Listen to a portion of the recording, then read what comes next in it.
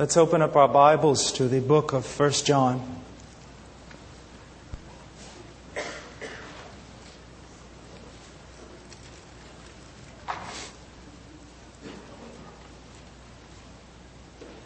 The book of 1 John chapter 2, verse 7. Let's stand.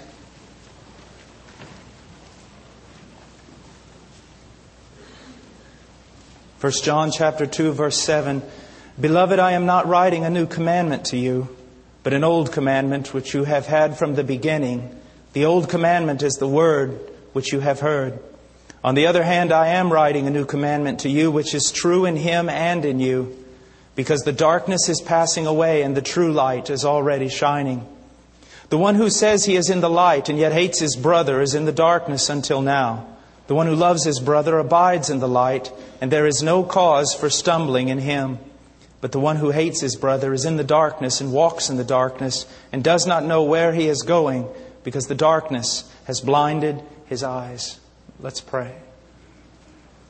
Father, I pray that you would use your word in the lives of many, according to the need, and according to that which would bring you the greatest glory.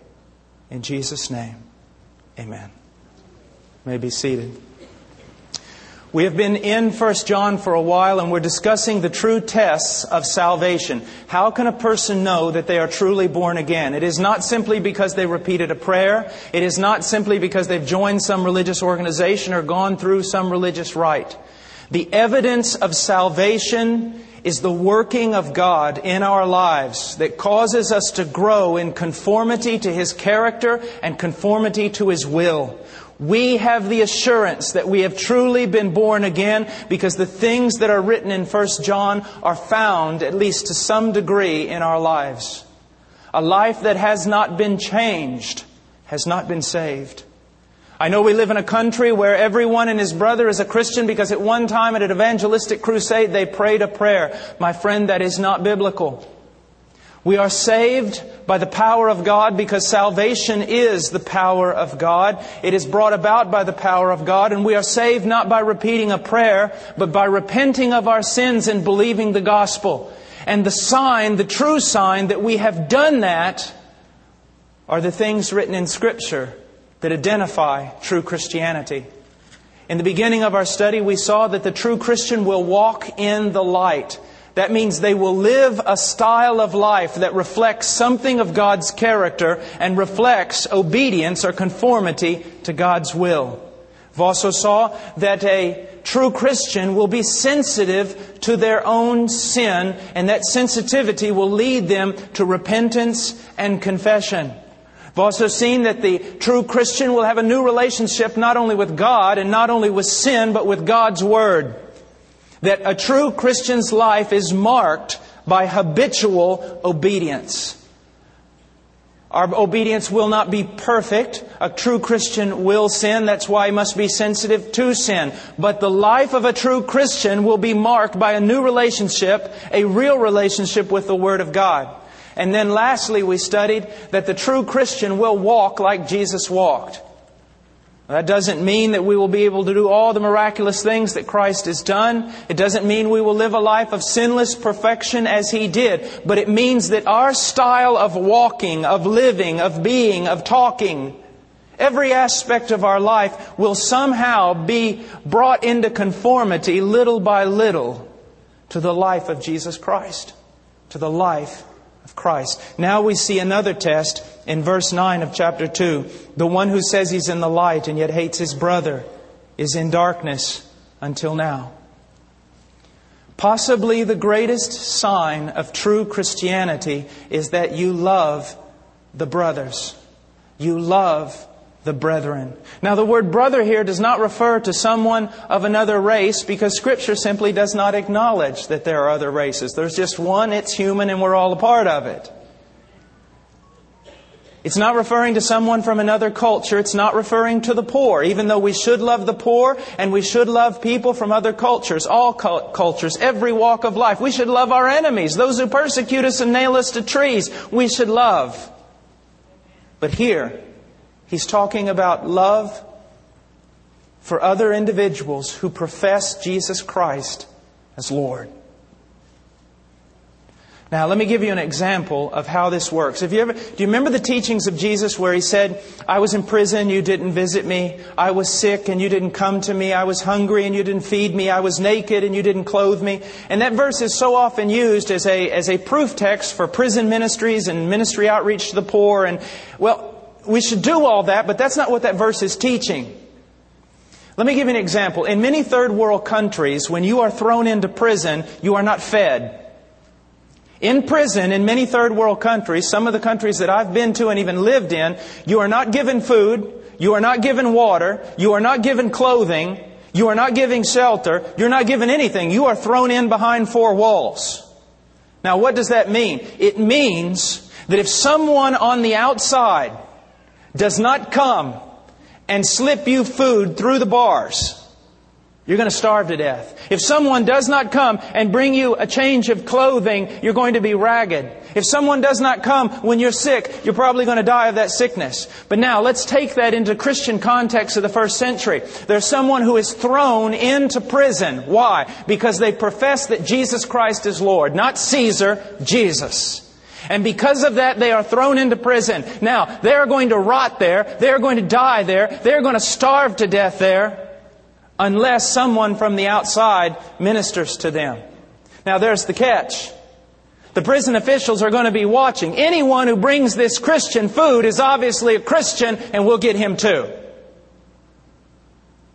So when Jesus says all that He says about visiting Him in prison and all the such, He is saying that your love is so strong for other Christians that you willingly lay down your life. And if your love is not that way, a red flag should come up. That maybe you know not the Lord.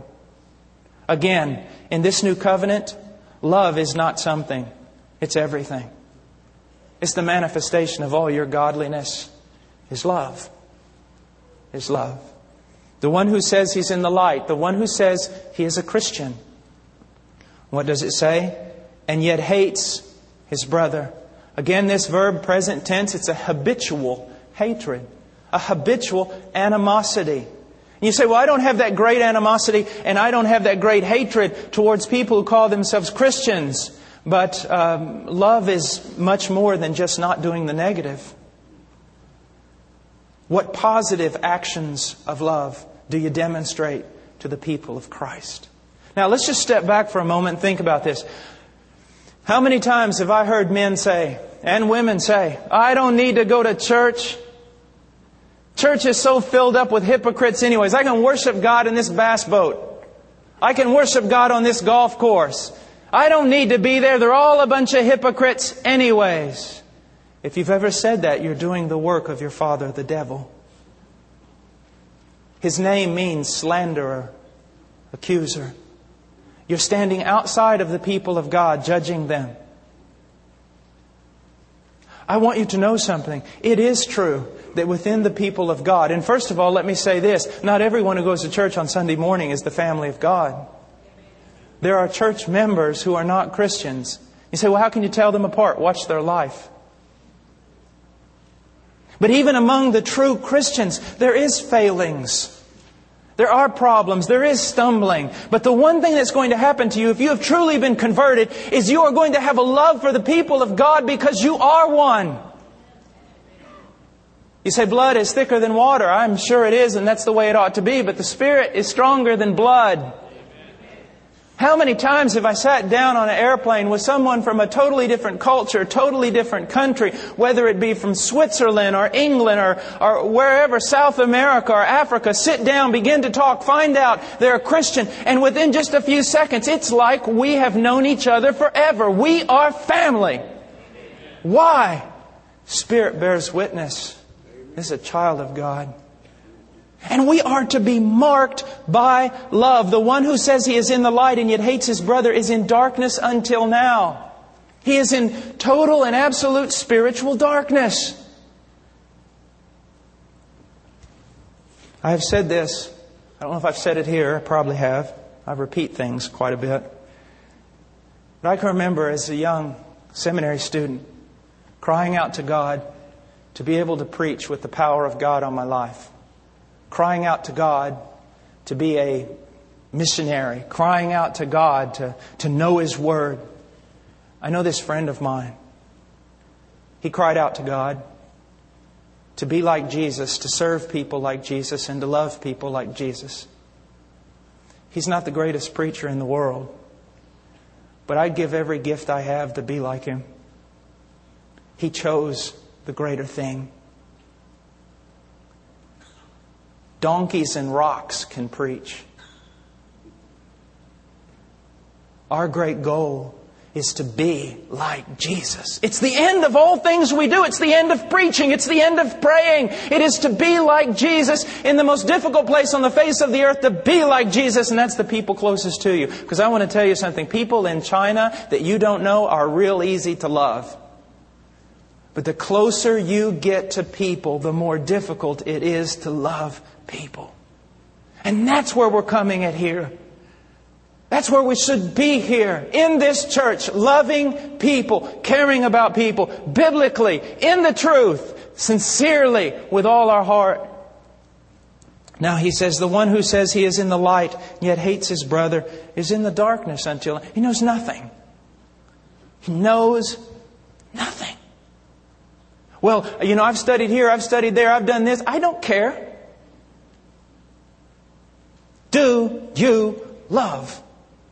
Now he goes on and he says, the one who loves his brother abides in the light. The one who loves his brother, he's not saved because of his love, but he is demonstrating that he has been saved by the power of God because of his love. And then it goes on and it says, and there is no cause for stumbling in him. Let me just try to put it in my context. You say, that's the boringest preacher I've ever heard in my life. Someone might say that about a preacher. He's the boringest preacher I've ever heard. And then someone stands up and goes, yeah, but I've never met anybody who loves like him. I mean, that's the goofiest person I think I've ever met in my life. Yeah, I know, but I have never met anybody serve in the name of love like that person. You see, kind of removes all stumbling blocks, doesn't it? It's just not important anymore. They're not big, they're not great, they're not fast, they're not smart, they can't do it as well as anybody else can do it on the face of the earth. But when you say, but they love like no one I've ever seen before, it just clears the air. What else matters? What else matters? I had a friend of mine that was had a terrible relationship. His wife I was in there, I was privy to what was going on. It was a horrid thing. He spent 14 years of his life just living. It was a horrid thing. She left him, she left the kids, she left absolutely everything, left him high and dry. And I said, brother, what are you looking for? He said, I don't care. I don't care what the woman looks like. I don't care how smart she is. I don't care the way she dresses. I just want someone to love me. That's all I want. You see what he's saying? Nothing else matters when you get the one thing. But if you don't have the one thing, nothing matters. Nothing matters. Look at this. Verse 11, but the one who hates his brother is in darkness and walks in the darkness. That means not in just this one area of his life is he in darkness. He's dark everywhere. He knows nothing and has nothing to say to anybody about the Christian life. His mouth is shut up because he doesn't love. And then he goes on and he says, he does not know where he's going because the darkness has blinded his eyes. Church, let me share something with you. It is impossible to have a proper vertical relationship without proper horizontal relationships. You cannot have a great, magnificent, fire-filled, on-powered, divine relationship with God if your relationships with the people around you are not right. You don't hear from God because God doesn't speak to you. You're dark everywhere. You're dark everywhere. How many times, and I have had to do this, how many times if I left the house in a hurry or just troubled or just too quick with my wife and just jump in the car ready to go preach somewhere to save souls, and God just basically say, well, you can get in this car and take off, but I'm not going with you. I don't know what you think you're doing, but you better get back in that house right now and start doing some serious apologizing. Why? Don't think about going up if you haven't gone across. Oh, we are to love, and that is a hard thing to do. You think that if I were to get up here right now and to give you all the commandments of the law, I was to go and say to you, folks, we've got to keep everything in the book of Leviticus, we got to keep everything in the book of Numbers, Deuteronomy, Genesis, every law that's ever been given, we have to keep it. Do you think that would be hard? That's not half as hard as what I'm telling you to do right here. Because this is the fulfillment of the law. This is the fulfillment of absolutely every bit of it. Just love. Love. Well, who do we love? Who do you got? That was the question they asked Jesus. Who's my neighbor? Looking for a loophole. Who's not your neighbor? Well, you don't understand what they've done to me. They haven't put a crown of thorns on your head. They haven't nailed you to a tree, and they haven't thrust a spear in your side. Any more questions? He goes on. Now I want us to go back up to, I want us to go over to John 13 for a moment. John 13.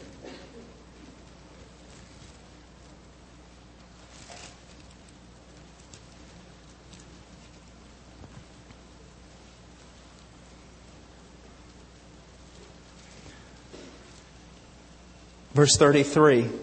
Little children, I am with you a little while longer. You will seek me, and as I said to the Jews, now I also say to you, where I am going, you cannot come. Now, folks, listen to this. If I knew I had just a few short hours left with my wife and my children, I would not be talking about silly things. I would not be talking about who won a ball game yesterday. I would make sure that in those few short hours I had left, I would be talking to those I loved about the most important things concerning me and concerning them. And that's what Jesus is doing here. He goes down to verse 34. A new commandment I give to you, that you love one another, even as I have loved you, that you also love one another. Now you say, well, what is this new commandment? We go over into 1 John, we begin to get an explanation. He's talking about a new commandment. A new command.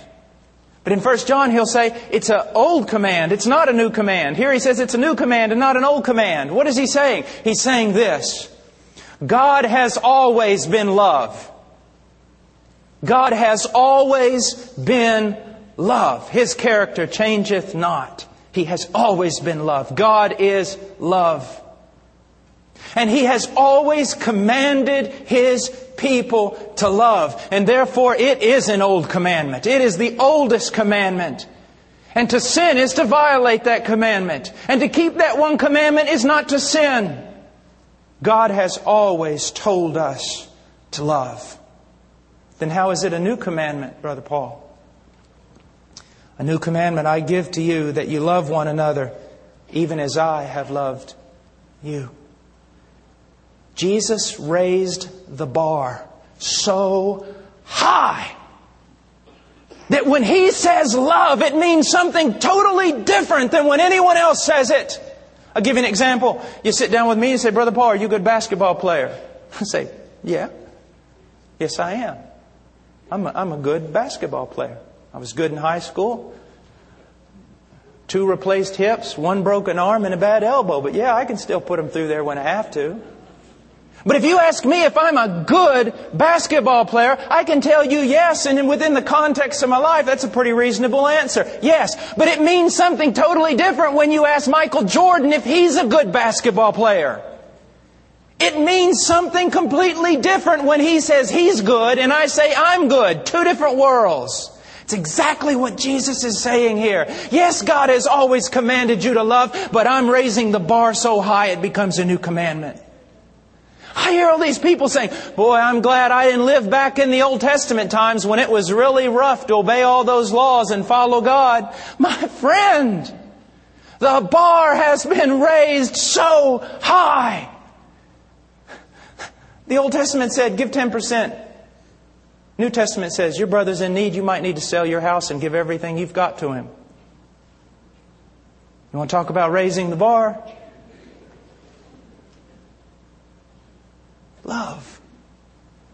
Now he says, how are you supposed to love? The way I loved you. The way He loved you. You want Him to love the way He loves you, but you do not want Him to love you the way you love others. You do not want that to happen because we all go to hell. Isn't it amazing? We will sing about mercy and sing about grace and then be like a miser when it comes to giving it to others. I crucified Him to a tree. I put a crown of thorns on His head. I thrust a spear in His side, but praise God, He loves me. You didn't shake my hand Sunday. You're out. What are we doing? I was supposed to teach on family this morning, and the reason why I didn't is because I began to study and realize, man, I'm going to have to finish this and go into that family thing just full barrel. But one of the things I teach on family and the sovereignty of God is that the purpose for your marriage is to conform you to the image of Christ. That's the primary purpose of your marriage. It's to teach you to love someone who does not meet all your conditions and thus become like Christ. It's love. Now look at verse 35. By this all men will know that you are my disciples if you have love for one another. As I was sharing, a fellow in Romania came to me one time, stuck a pin on me and said, here, everyone know you're a Christian. And a guy who mentors me looked over and he goes, well, by all these things they will know you are his disciple. By a pin on your lapel, by a cross around your neck, by a Bible under your arm. They're going to know that you are a disciple. By your knowledge, they're going to know? No, by your love in the name of Christ. Now, let's go back to 1 John quickly.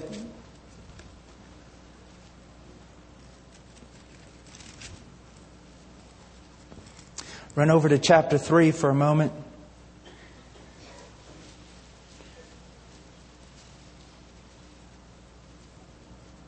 Verse 14, we know that we have passed out of death unto life. How do we know that? We're no longer spiritually dead. We're no longer reprobate. We have passed out of death into life. How do we know that we've done this? Because we love the brethren. He who does not love abides in death. The word abide here, present tense, means it's a habitual living in death. The word also can mean not just to live in, like in the context of a dwelling place, but to walk with, to sojourn with. You are literally walking hand in hand with death. And you are unconverted and you know not the Lord if you do not love. It's a frightening statement, but a wonderful statement at the same time. And he goes on. He says, everyone who hates his brother is a murderer. And you know that no murderer has eternal life abiding in him. People have used this text to say if you commit murder, that you cannot be saved. No, what it's talking about is someone who continues on in the habitual practice of murder. To continually hate your brother is to be a serial killer. You just keep hating and keep killing. You're an assassin. Now, verse 16, we know love by this, that He laid down His life for us, and we ought to lay down our lives for the brethren. How are we supposed to love? Not just, we have this idea, well, I love them. How do you show it? Well, I don't do anything bad to them.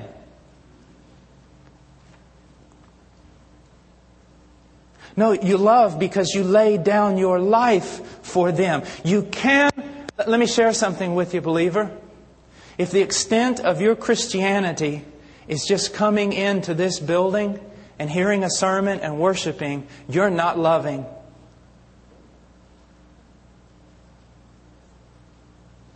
You're to be loving the brethren in practical ways. But let me also say this.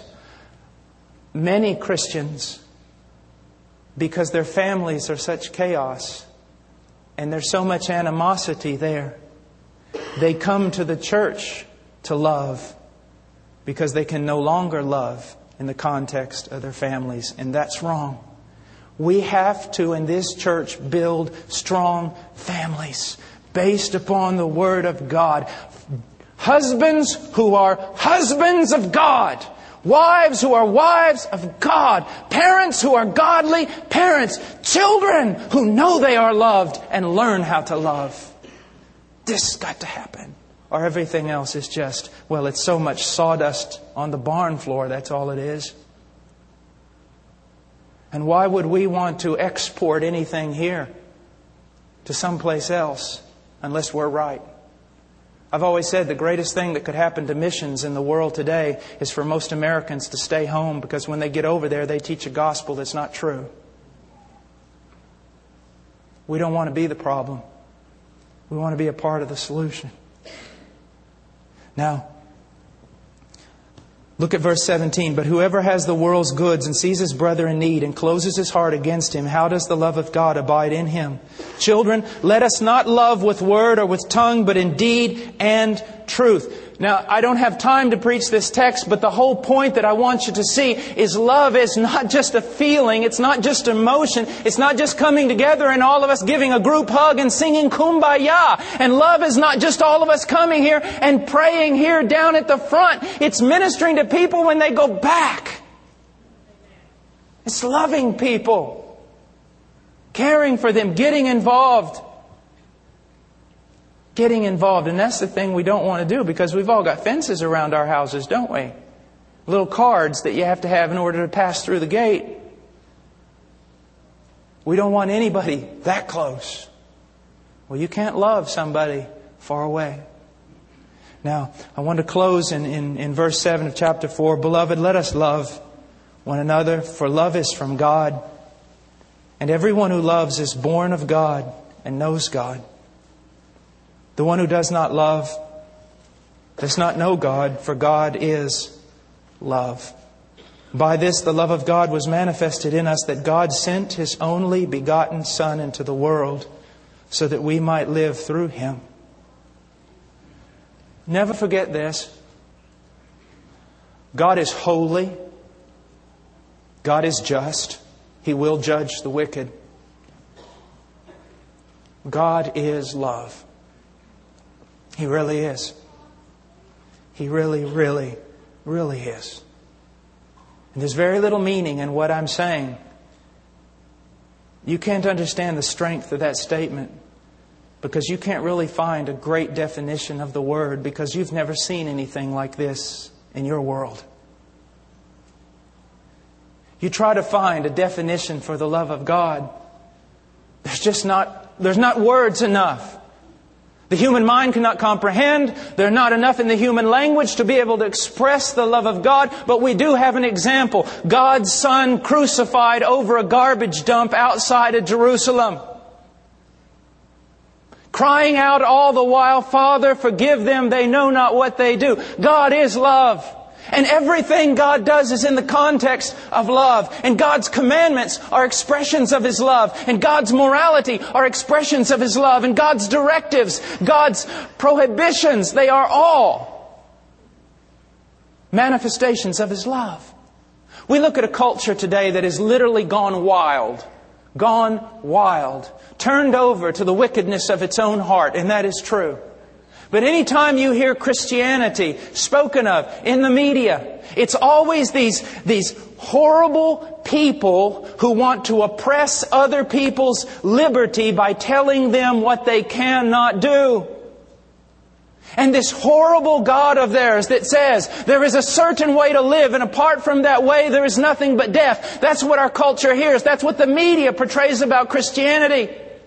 My dear friend, let me tell you something. I love my 2 little boys. I love my wife. supremely. And I want you to know something. I will tell my little boys when they're going close to a flame, no, do not do that. Do not do that. Is it because I want to oppress their freedom? No, I want to save their life. And one of the things that we've got to understand is, yes, God does come to our godless culture and say, you are all wrong. Every last one of you, you're wrong. But I love you, and this is why I'm telling you you're wrong. And you can be right. Well, what do you know, God? I made you. That's what I know. I made you. Don't try to oppress my lifestyle. Oh, I'm not. I'm not at all. I'm trying to save your life.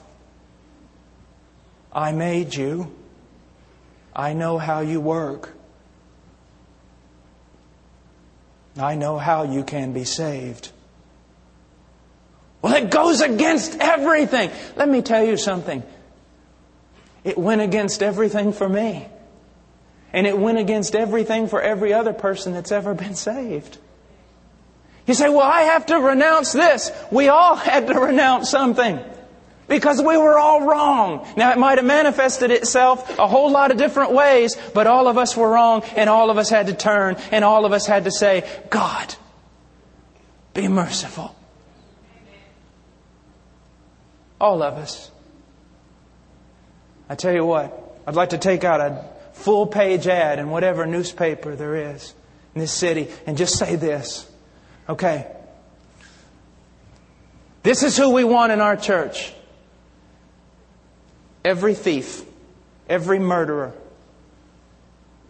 every prostitute, every crack addict, every person that's ever done anything so horrible they don't even want to mention it. We want them in this church, and this is why. Because such were some of us. But we have been washed. We have been bought. That's what we want. That's what we want. That's what we want, church. It's what God desires for us to promote in a godless, loveless world. A true God who is both holy and love, who is both mercy and justice, and has been able to show the perfection of both those attributes the day His Son died on that tree. I don't care what you've done. I don't care. Because for most of you, I've probably done worse. I don't care what you've done. I don't care what you've become. Not at all. What you need to understand is your sin and your life could be killing you.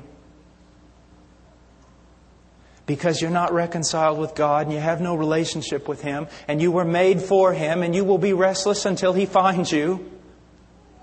But you have sinned, you have broken every one of His laws, and because of that, you're not a victim, you're a criminal. And criminals deserve justice, but God has satisfied justice. And how did He do that? He paid for your sins when His own dear Son died in your place. And yea, He not only died, He rose again from the dead.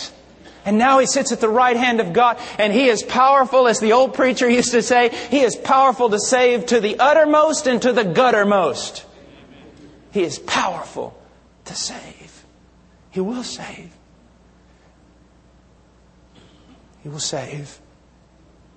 He will save. I think in one place Spurgeon says,